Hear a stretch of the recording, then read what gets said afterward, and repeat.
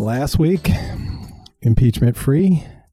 This week, can't avoid it. Got to do a little impeachment. Not going to do a lot of it, but we have to do some of it. So, here we go. I'm looking at an article here. It says Representative Jordan chides diplomat on quid pro quo claims. And this is Jim Jordan saying, your clear understanding was obviously wrong. Before we start, we should pray for and just be so thankful for these public servants, Devin Nunes, Jim Jordan, Mark Meadows, Matt Gaetz, many of these folks that are just leaving it on the field for you and I, exposing as best they can this stuff that's going on here. It is not an impeachment inquiry. Well, it's not an impeachment proceeding. It is an impeachment inquiry proceeding.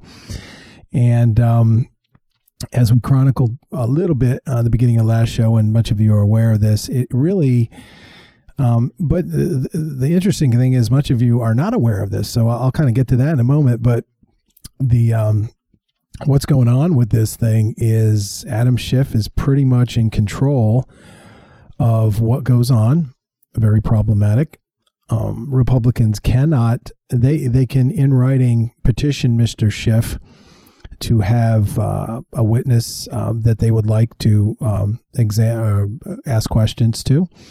Mr. Schiff has 100% control over if he feels that individual would be helpful to the process, and that stinks to high heaven. And secondly, if the folks that Adam Schiff wants to interview are getting in the hot seat a little bit too much, and they are being cross-examined a little too aggressively by the aforementioned folks, Adam Schiff can shut that down at any time as well, which he has done already a few days ago. And I heard Marie Yovanovitch today, former diplomat to Ukraine, get saved a little bit by Mr. Schiff. So this is really the quintessential definition of a kangaroo court.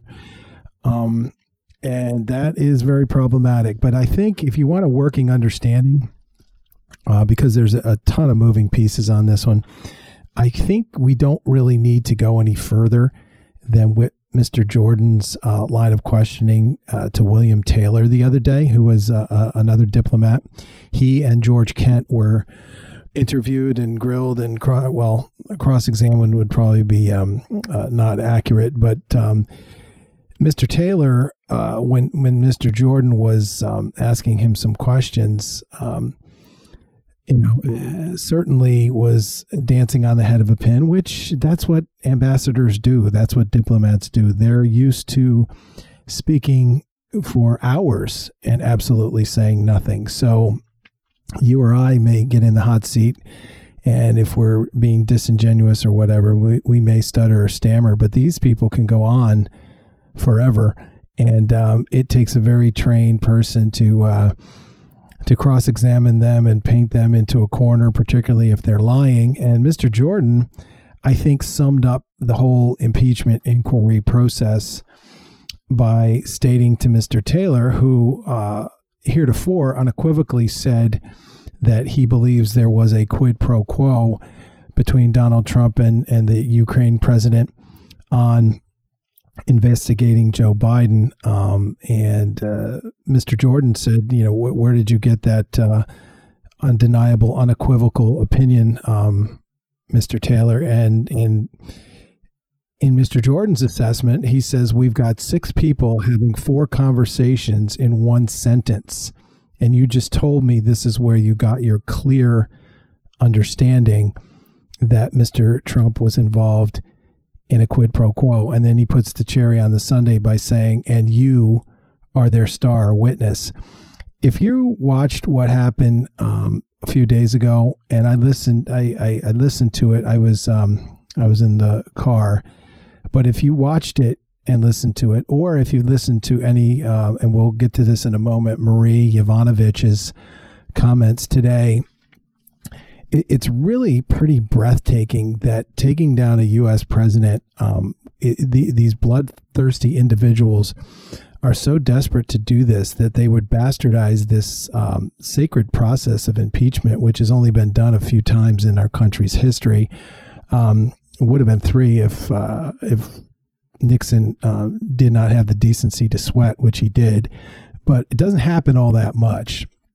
And for these people to use this and go after Donald Trump on something that's just absolutely hearsay, speculation, he said, she said, as Mr. Jordan chronicles, 6 people having 4 conversations in one sentence.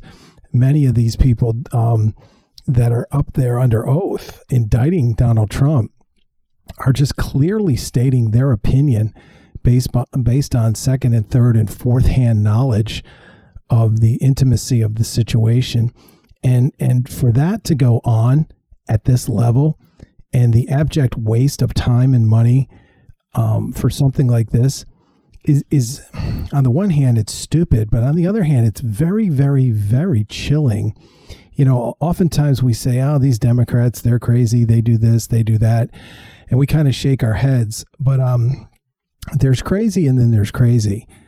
And if you can take this thing to the level that these folks have taken it with the express intent to take a president down with the flimsiest of flimsy evidence, and you have taken it this far just simply because you have numbers in the House of Representatives, that's pretty frightening. And I read some comments the other day from Nancy Pelosi. Now, I usually reserve my judgment for people when they play the Jesus card, but sometimes I get so angry that I just have to call people out. And I read something about Nancy Pelosi and this whole process, saying this is something that it makes us all very sad. We're not in any great rush to do this. And here's the thing that angers me, and it should anger you if you're a born-again believer. She said, all of these things have been done with prayerful consideration. Now, look, anybody's relationship with the Lord is their relationship with the Lord. Can become very problematic to be a fruit inspector or, make judgments on people's relationships with the Lord. But if we base any contempt that we might have for Mrs. Pelosi for saying something that this whole fiasco has been prayerfully considered by Nancy Pelosi, that's something that I cannot stomach, because all we have to do is go to the personal record of Nancy Pelosi, the legislative record of Nancy Pelosi, and in both of those instances, just about nothing she does resembles anything that the Lord would probably be in approval of. And we could tick off, 10 or 12 off the top of our head, abortion probably being the greatest, but there are just so many egregious things that have gone on in her personal life, and what she has presided over in the House of Representatives, and how she has voted and been on the wrong side of many votes as far as the Bible is concerned.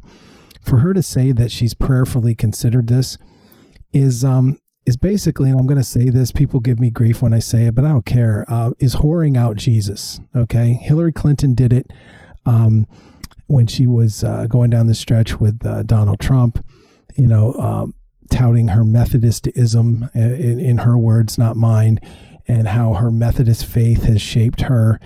And, I have to just sit there speechless when a woman that corrupt is kind of trying to put lipstick on a pig, if you will, by using the Jesus card.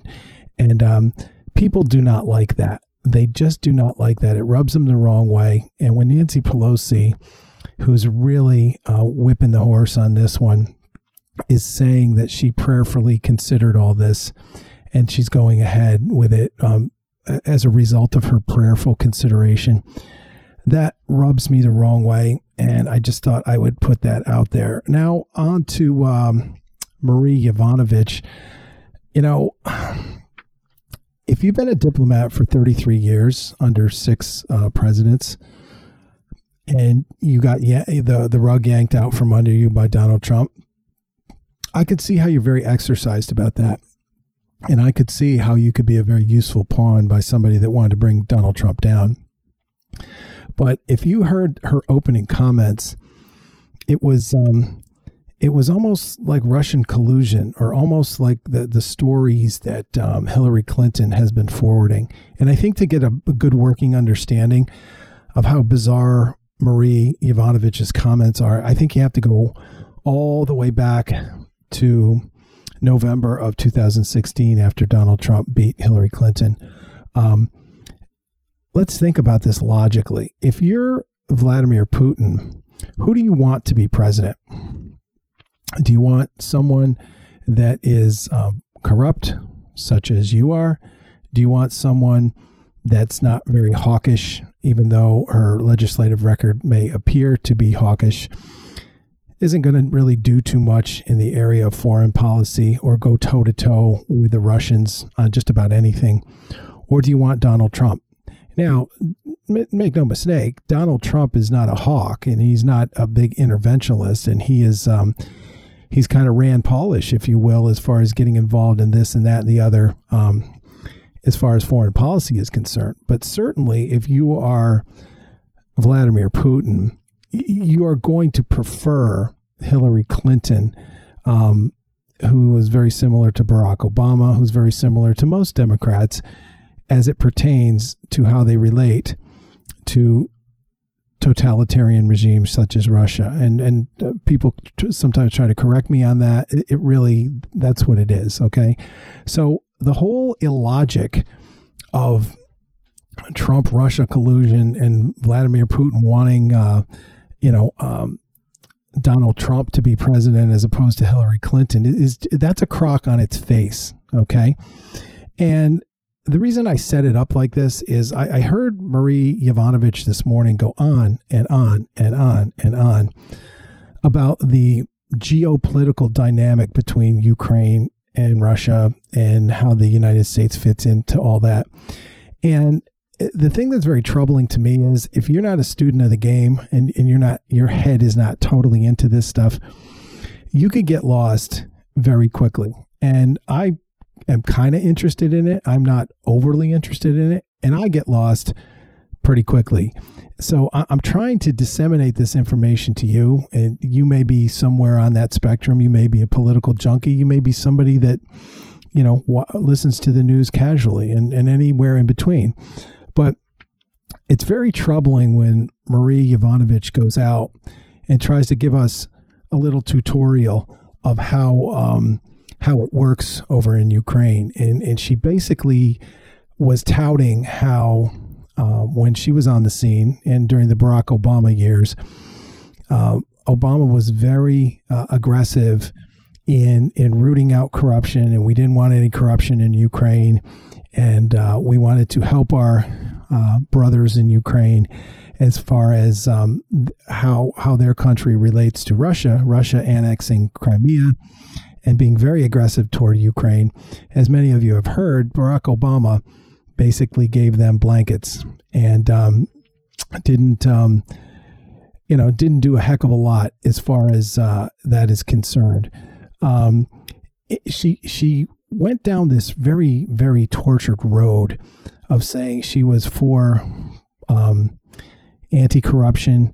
They did their best in scrubbing and purging, or helping scrub and purge Ukraine of corrupt individuals.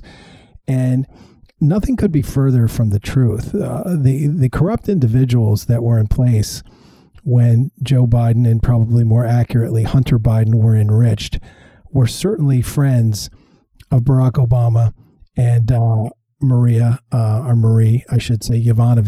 Okay.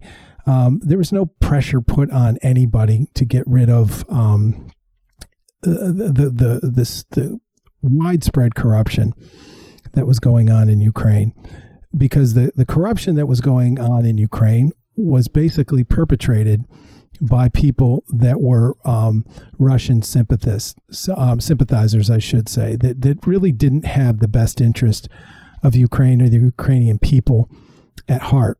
And George Soros, who we chronicled last week, was up to his eyeballs, as he always is, everywhere across the globe, in funding people that are in direct conflict with the principles and the liberty and the truth and justice and the American way that we in America stand for.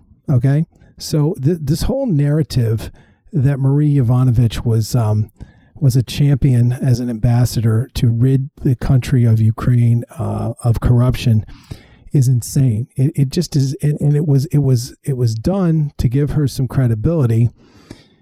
Then she launches into how, and this article I see here, she asserts that she was kneecapped by the Trump administration. It says Yovanovitch testifies of being kneecapped as Trump claims everywhere she worked turned bad. I don't know. This lady is a diplomat. She was a diplomat for 33 years. She got fired. Happens.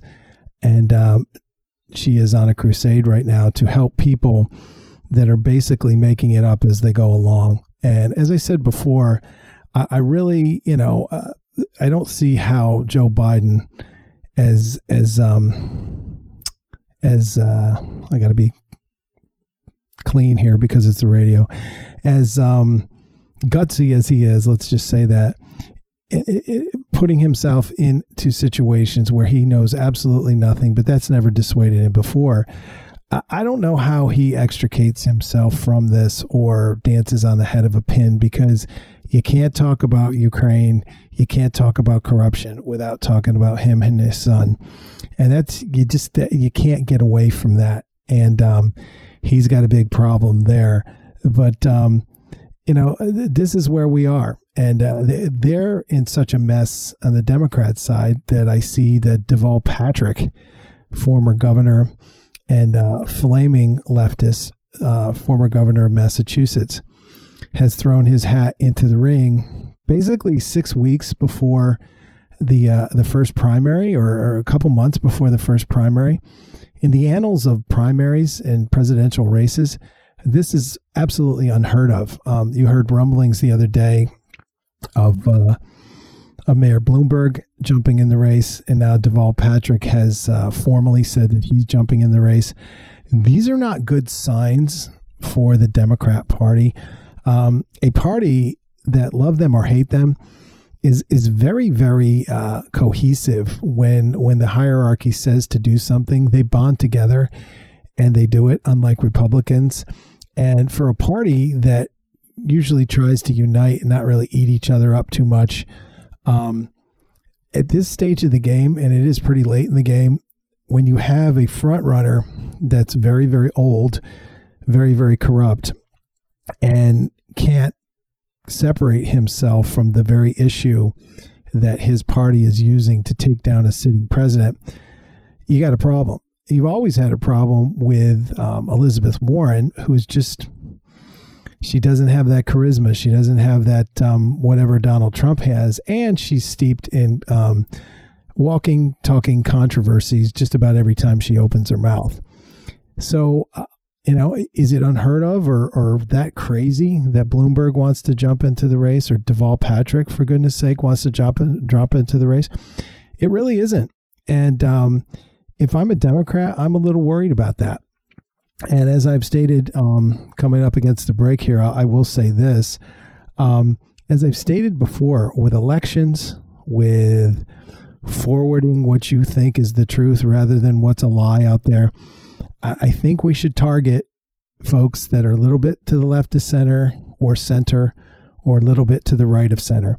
Because that animal, or that collection of animals, if you will, they're people that have not doggedly drank the Kool-Aid on the left or the right. They may not be political junkies. They may be garden variety, intelligent, commonsensical people that are just looking for the truth on this issue or that issue. And if they are, they can be ripe to be swayed. And I will set this up and discuss it a little bit more on the other side of the break. But that's a situation where I was at a retreat or conference, if you will, talking to a bunch of people, and the things that were brought up to me by a gentleman who was very intelligent, college educated, probably much more intelligent than I am, which is no great shakes. But he brought up to me like, hey, this impeachment thing, if they impeach Trump, I've been told that he doesn't get removed or anything. He can get impeached and still kind of keep his job, right? Now I'm looking at him like, are you kidding me? Is this like a serious question? But we have to pause and understand something. Impeachment doesn't happen in this country very often, or proceedings to impeach someone very often. The last time it happened was 20 years ago. Many people that are of voting age were not even born 20 years ago. Many people that were alive during the impeachment proceedings against Bill Clinton were children, or at best, young adults. So this is not at the fore of the average person that watches, 10 hours of ESPN a day, or may not know who their congressman is or what their state capital is. So we have to be very deferential and careful when we speak to people like that, because there are more people out there than you can imagine. Like if you did a survey right now and what do you know about impeachment? Or did you know that impeachment does not mean necessarily removal from office? That's just one step in the process. I bet you'd get a huge percentage of people that would not know that that's the case. So I think we got to be really, sometimes we talk to our political junkie friends and we get into all the details about all this stuff, but we got to be really mindful that, what's going on in Washington right now is very dangerous, and the wool can be pulled over the eyes of a lot of our, neighbors that may not be as, up to speed on these things as we are. This is Kurt Llewellyn, Reshaping America. We will be right back. Kurt Llewellyn, Reshaping America. Let's put this impeachment thing to bed here. We have to kind of go down parallel roads here. On the one hand, if we're conservatives, if we understand that almost everybody on the side of orchestrating this thing and how it's being conducted, and all the players, Adam Schiff, Nancy Pelosi, et al. It's very easy to say, this is ridiculous, this is stupid, this is going nowhere. But the mere fact that it's gotten this far, just as I indicated earlier in the show, that it's gotten this far just simply because Democrats have numbers in the House of Representatives, it is really, really frightening. And what's frightening is, stranger things have happened. Let me just put it that way. I've seen things in politics that people's disregard for protocol, the rule of law, the various historic machinations of the Senate and the House and the executive branch. And I've seen people just throw all of that out the window and be hell-bent on getting what they want to get. And if you combine that with an electorate that may not be so up to speed in all this, that's really scary. So I think on the one hand, we gotta pray for and thank God for Devin Nunes, Jim Jordan, all of these folks they're just doing yeoman's work in doing the best they can in a kangaroo court setting to really expose Taylor Yovanovitch, George Kent for the just career hacks that they are. And but on the other hand, we have to wonder, how in the world did we get here? And we get here because elections matter. And if you don't think they do, Donald Trump was chugging right along after his election, and in 2018, a lot of the things that he wanted to do and wants to continue to do have been seriously sidetracked by this constant drumbeat of impeachment. And I hate to say it, but even if this one craps out, it's not going to, we're going to be hearing this for the next 5 years if Donald Trump does get reelected. So elections matter. They really do. When you win, you get to do a lot of things that you want to do, and there's not a lot of things that can stop you if your opponent does not have numbers. So Jim Jordan, Nunes, and the boys and Mark Meadows are trying to do the best they can. But this is very troubling. When the people that are being interviewed here, or they're trotting up, are so weak, so lame, and it is, just hearsay after I think I heard this from this guy who told it to this guy who kind of heard it from this guy, then it's easier to discredit this stuff. But I wouldn't take this stuff lightly. It's a sad, sad day in our country that this is going on. We got to talk about it. But, elections matter. And prayerfully consider who you're supposed to vote for each and every election. We had elections a couple weeks ago here in Pennsylvania. The turnout was 31% or 33% in my county. That's horrible. I mean, if you look at back in the days when we liberated the folks in Iraq from Saddam Hussein, people would walk 8 miles to vote, and the percentage of people that voted were in the 90s. We're dumb, fat, and happy in the United States, and sometimes this is what we get for it. So that is enough on impeachment. I did print something about Deval Patrick. If you didn't really know who he was, as I said, he's the former governor of Massachusetts. This article says this sends a message. Deval Patrick's 2020 run signals that Obama has doubts about Biden. And it says former President Obama hasn't tipped his hand about his favorite in 2020, but Deval Patrick's entry into the primary race makes life more difficult for Joe Biden, who frequently tries to portray himself as the second coming of his friend Barack, as he refers to him as.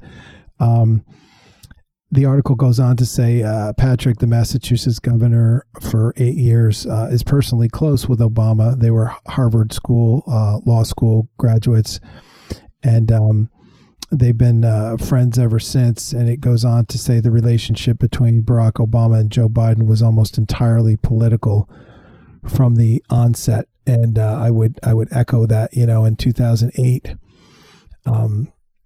Joe Biden having strong ties to Scranton, Pennsylvania, in a state that could have been up for grabs. It certainly wasn't, but at that time they didn't know if John McCain could win Pennsylvania. He was here quite a bit. I saw Sarah Palin, which was an amazing, amazing event in Williamsport, Pennsylvania. But rural Pennsylvania could have very easily tipped the scales for the Republicans. And the fact that Joe Biden has ties to Scranton, Pennsylvania, a Democrat stronghold, was probably one of the reasons he was selected as a vice president. And, he's got probably some sway in surrounding states as well, which helped. But I agree with this article that their relationship was a political marriage from the start. So I don't think Deval Patrick's going to make a big splash, but I think it does spell concern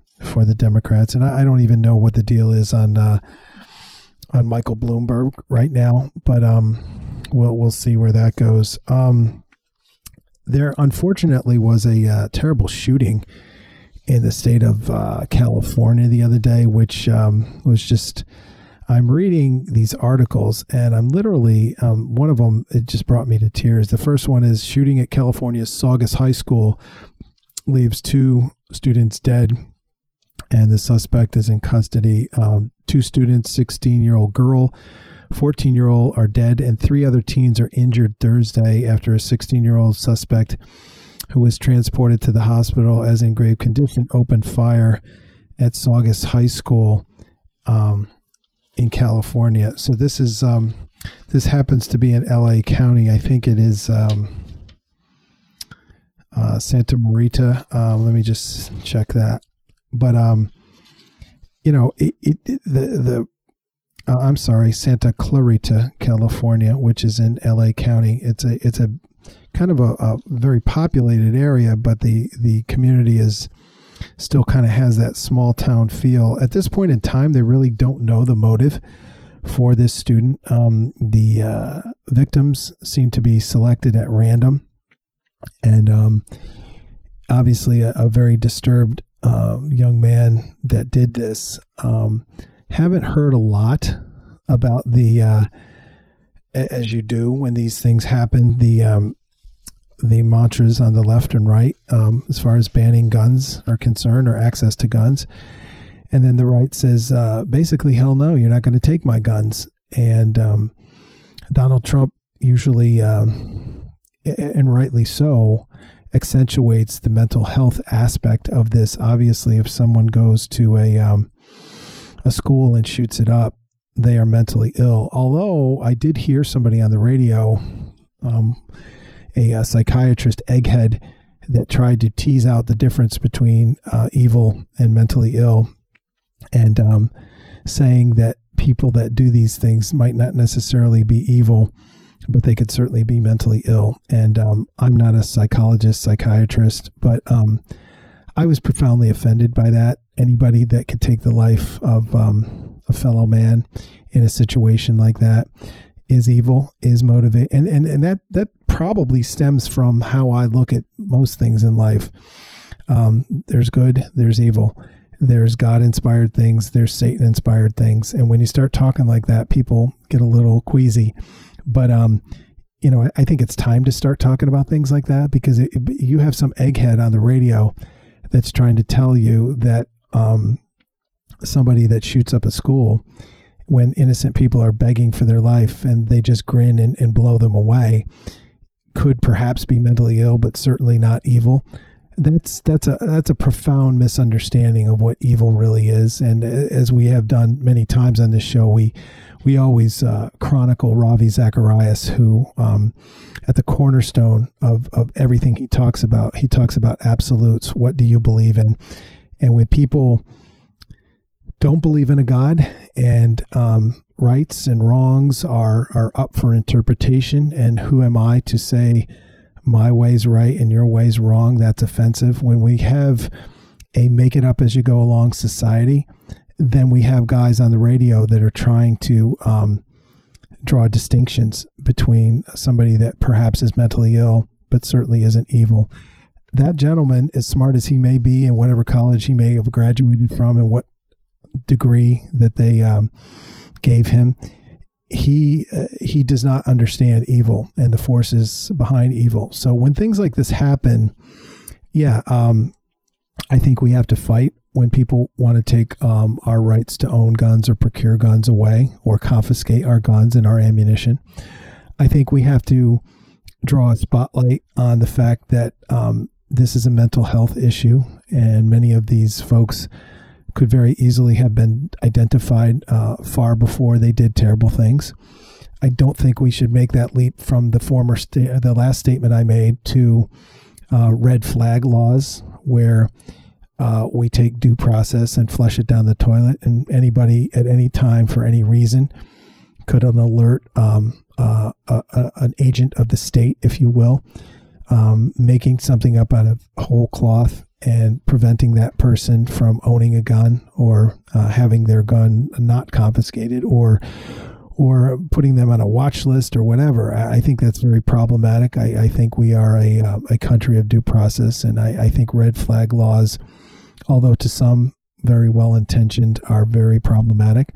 But I think there's a much bigger issue that kind of transcends all those issues.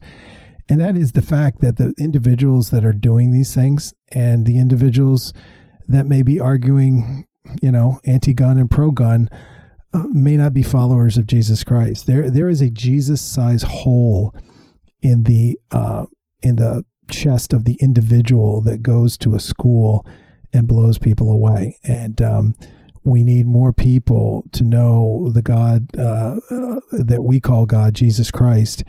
And if a lot more of that was happening, then a lot less of this carnage, this slaughter of our fellow man, this twisted depravity would not be occurring. The next article about this really just made me, it might make you pause if you have children. It says California's shooting prompted fearful students to text families, "I love you and dad so much." And this is a young lady that says, when the gunfire started at a Southern California high school on Thursday morning, many students reached for their phones and started texting. Thank God for phones. When terrible things happened before smartphones, you really couldn't text your loved ones and tell them you were going down in a plane or some nut was shooting at you. It was just pretty much over. So this says, "Hey, Mom, I don't know what's going on here at school, but I love you, and I'm so thankful for everything you've done for me." A frightened student at Saugus High School in Santa Clarita, California, wrote to her mom during a school shooting that killed at least 2 students. "Everyone is saying there's a shooter on campus. I don't know what's going on, but I love you and dad so much." Could you imagine being a mom or a dad getting a text like that? That's not a text like, "Okay, there's been a shooting here. They've sequestered the suspect, or they've shot the suspect. I'm okay." This is, "Hey, Mom, this is going on right now. It's active." And just amazing. The mom, I don't know how she got it together to even write back, but she says, "I love you, baby. Stay safe." So her daughter texted her. She was hiding in the music library with other students, and later wrote she thought she was safe now, I think, because they were being escorted out by police. So, and they have pictures here of these anguished students that are just beside themselves. And, as crazy as it is, when you and I drive down the road and hear horrific stories about this and that, it's still it just boggles the mind that our students that do go to public school go in one day and might not come out the next day. And it's absolutely amazing. And the gun control issue rears its ugly head. There are people on the left that want to take advantage of this carnage and misery to encroach on your freedoms and your liberties, despite quality books that have been written. John Lott has a great book. It's kind of older now, but it's certainly timeless. More Guns, Less Crime. I don't even need to read Mr. Lott's book, More Guns, Less Crime. I just, I know in the instance of the Colorado shooter, he admitted in testimony that he researched 5 municipalities before he went and shot up a movie theater. And what do you think he came up with? The preceding 4 municipalities had more lax gun laws, meaning people could carry, people could own firearms. And he just circled on the map the one municipality that had very strict gun laws. Why did he do that? Because he knew if he opened up fire at the preceding 4 aforementioned municipalities, somebody might shoot back. And he knew that if he opened up fire in the area that he did open up fire in, there would be a very low likelihood that anybody would fire back. There's what you call a sitting duck syndrome. There's plenty of examples of that. And, common sense would tell you, when's the last time that you heard of a mass shooting at a police barracks? Never. Why? Because there's a bunch of people armed in the police barracks, and the shooter knows if he goes in and starts opening fire, he will be shot almost instantaneously. So time and time and time again, these shooters pick areas that are gun-free zones. And then the debate starts, should you have teachers that are armed? People on the left will say, I went to school to teach. I didn't go to school to defend, myself or my the students in this school. And other people would retort, there's hundreds of teachers in the school, and there's probably a fair amount of gun owners. Wouldn't you like 2 or 3 of them to know how to own and operate a gun and have it in a very, very secure place? And if pandemonium breaks out, they could help the situation. As good as our law enforcement is in this country and how quick they respond, there's always a lag time from the time somebody starts shooting until local law enforcement gets on the scene. Wouldn't you like to have a teacher, administrator, a janitor? It doesn't really matter. Some school personnel that is trained in the use of a firearm that could stop the carnage. So, to me, kind of makes perfect sense. But again, these I think there's something much, much bigger going on than is somebody trying to take my guns away, or don't you care about students that are getting killed? I think there's something a lot larger than that, and it is it's not just a mental illness thing. We have just a lack of respect for godly things, spiritual things, and we have lost our way as a nation. We've lost our way as a society, and whatever is torturing these people, leading them to do these things, can be abated with Jesus Christ. Now, there's people that think it ain't that simple, but let's try it. Okay, so we try to tackle these things at every possible angle. Disarm law-abiding folks. Drug the crap out of troubled individuals at a very early age. Maybe we should try a new approach, and that's all I'm going to say about that. So we have the impeachment, the shooting in California, and we pray for and we stand with the family members of all of those individuals. I'll kind of tease this one, and we'll talk about it on the other side of the break. But this was an article that caught my attention. It says Oregon may face ICE pushback on new limits for courthouse arrests. So again, ICE is something that is very, very much needed, particularly in the landscape that we have now, and is very, very maligned by many folks on the left, and many municipalities, cities, sanctuary cities are very hostile towards ICE. And this happens to take sanctuary cities to a new level. And now we have sanctuary courthouses, which is even more problematic because the geographic breadth of what that entails is very, very troubling. So I'll talk about that on the other side of the break. This is Kurt Flewelling, Reshaping America. We will be right back. Kurt Flewelling, Reshaping America, winding it down. Tease this story on the other side of the break. Oregon may face ICE pushback on new limits for courthouse arrests.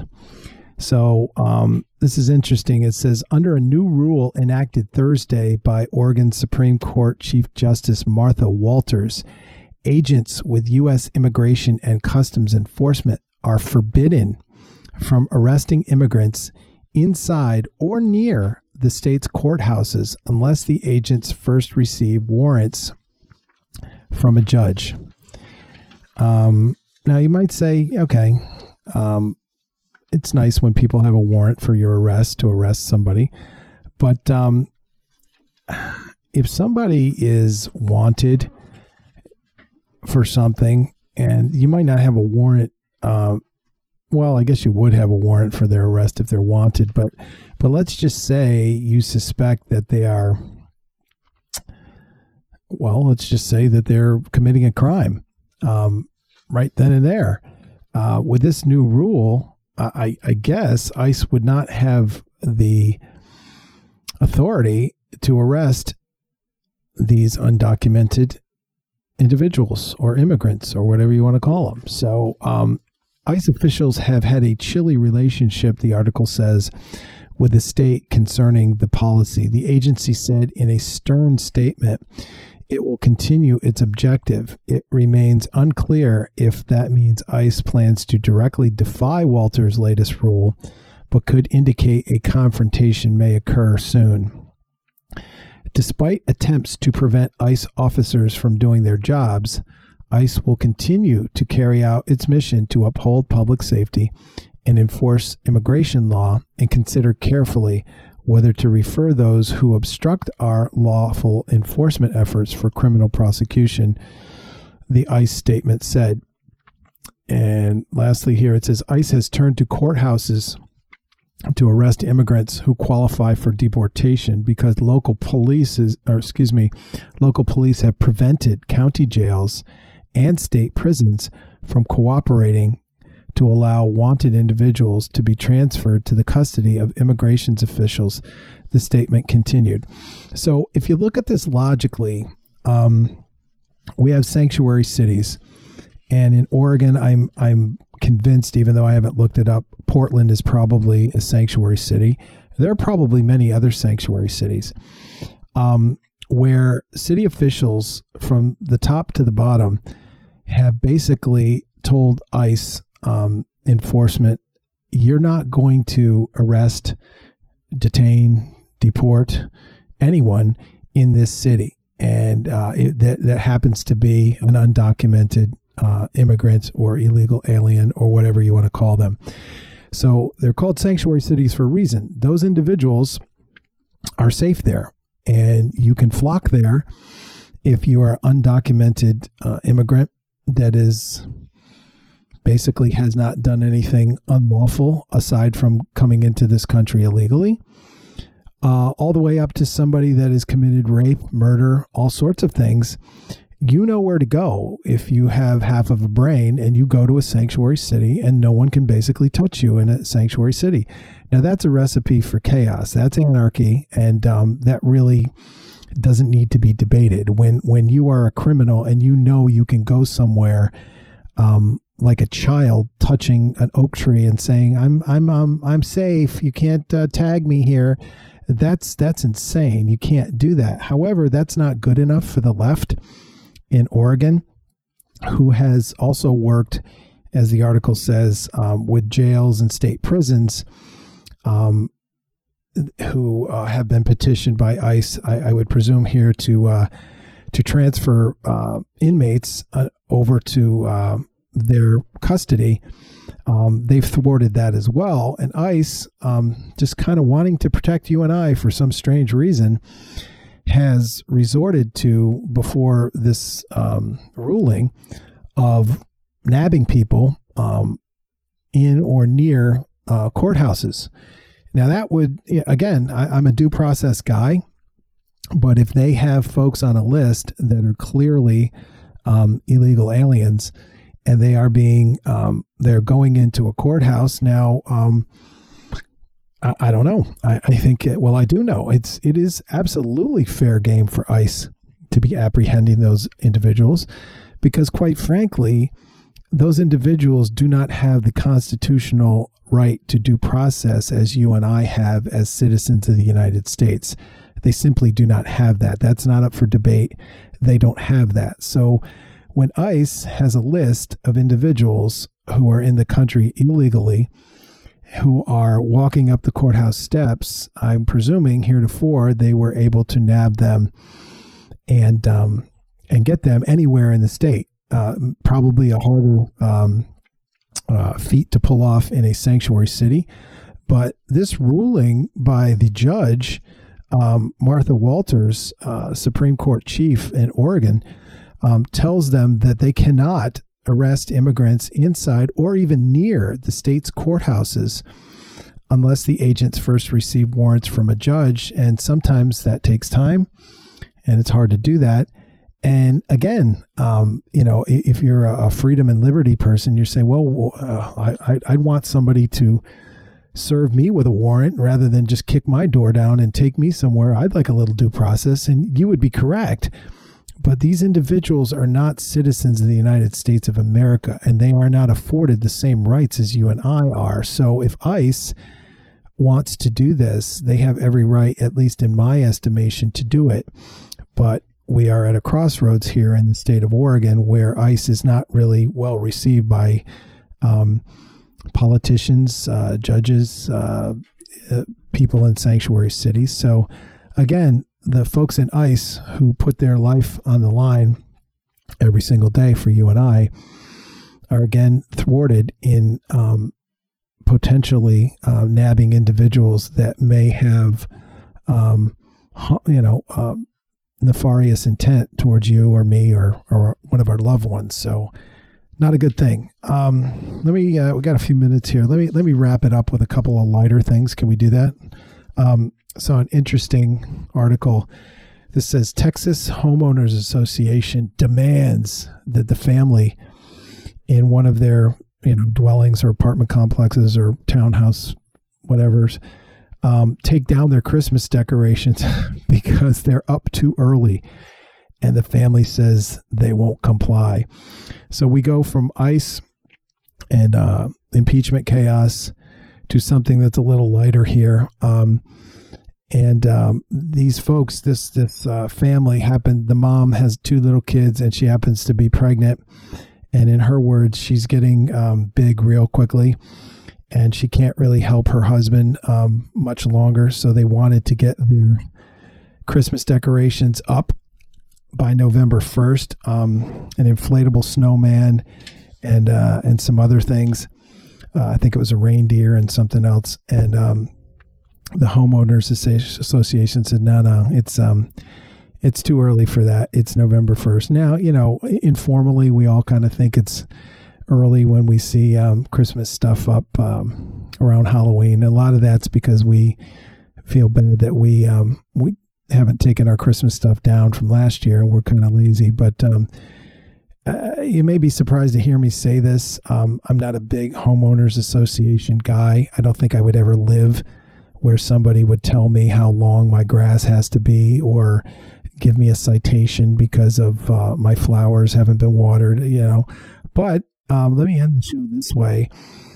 If you get into a homeowners association situation and you sign whatever 25-page thing they say you got to sign, you got to do what they want you to do. And there's been tons of cases about they can't tell me what flag to fly, and they can't tell me, if I want to put my socks, drape them on the porch, I'm going to do that, or I'm going to yeah, they can. Yes, and yes, they can. You signed something from a homeowners association. I would never do it, but you can't have your cake and eat it too. You can't pay your fee and have your lawn all nice and manicured and this and that and the other. And, but then when they want a little whatever, you can't cry foul. If you want your grass to be up to your knees, if you want to put your sweat socks out on your porch, if you want to fly whatever flag you want to fly, don't engage in a homeowners association agreement, and you're going to be that much better for it. So that's how we end the show today. No sympathy for the guys that have their Christmas stuff up a couple months early. This is Kurt Llewellyn, Reshaping America. Until the next time, have a great day.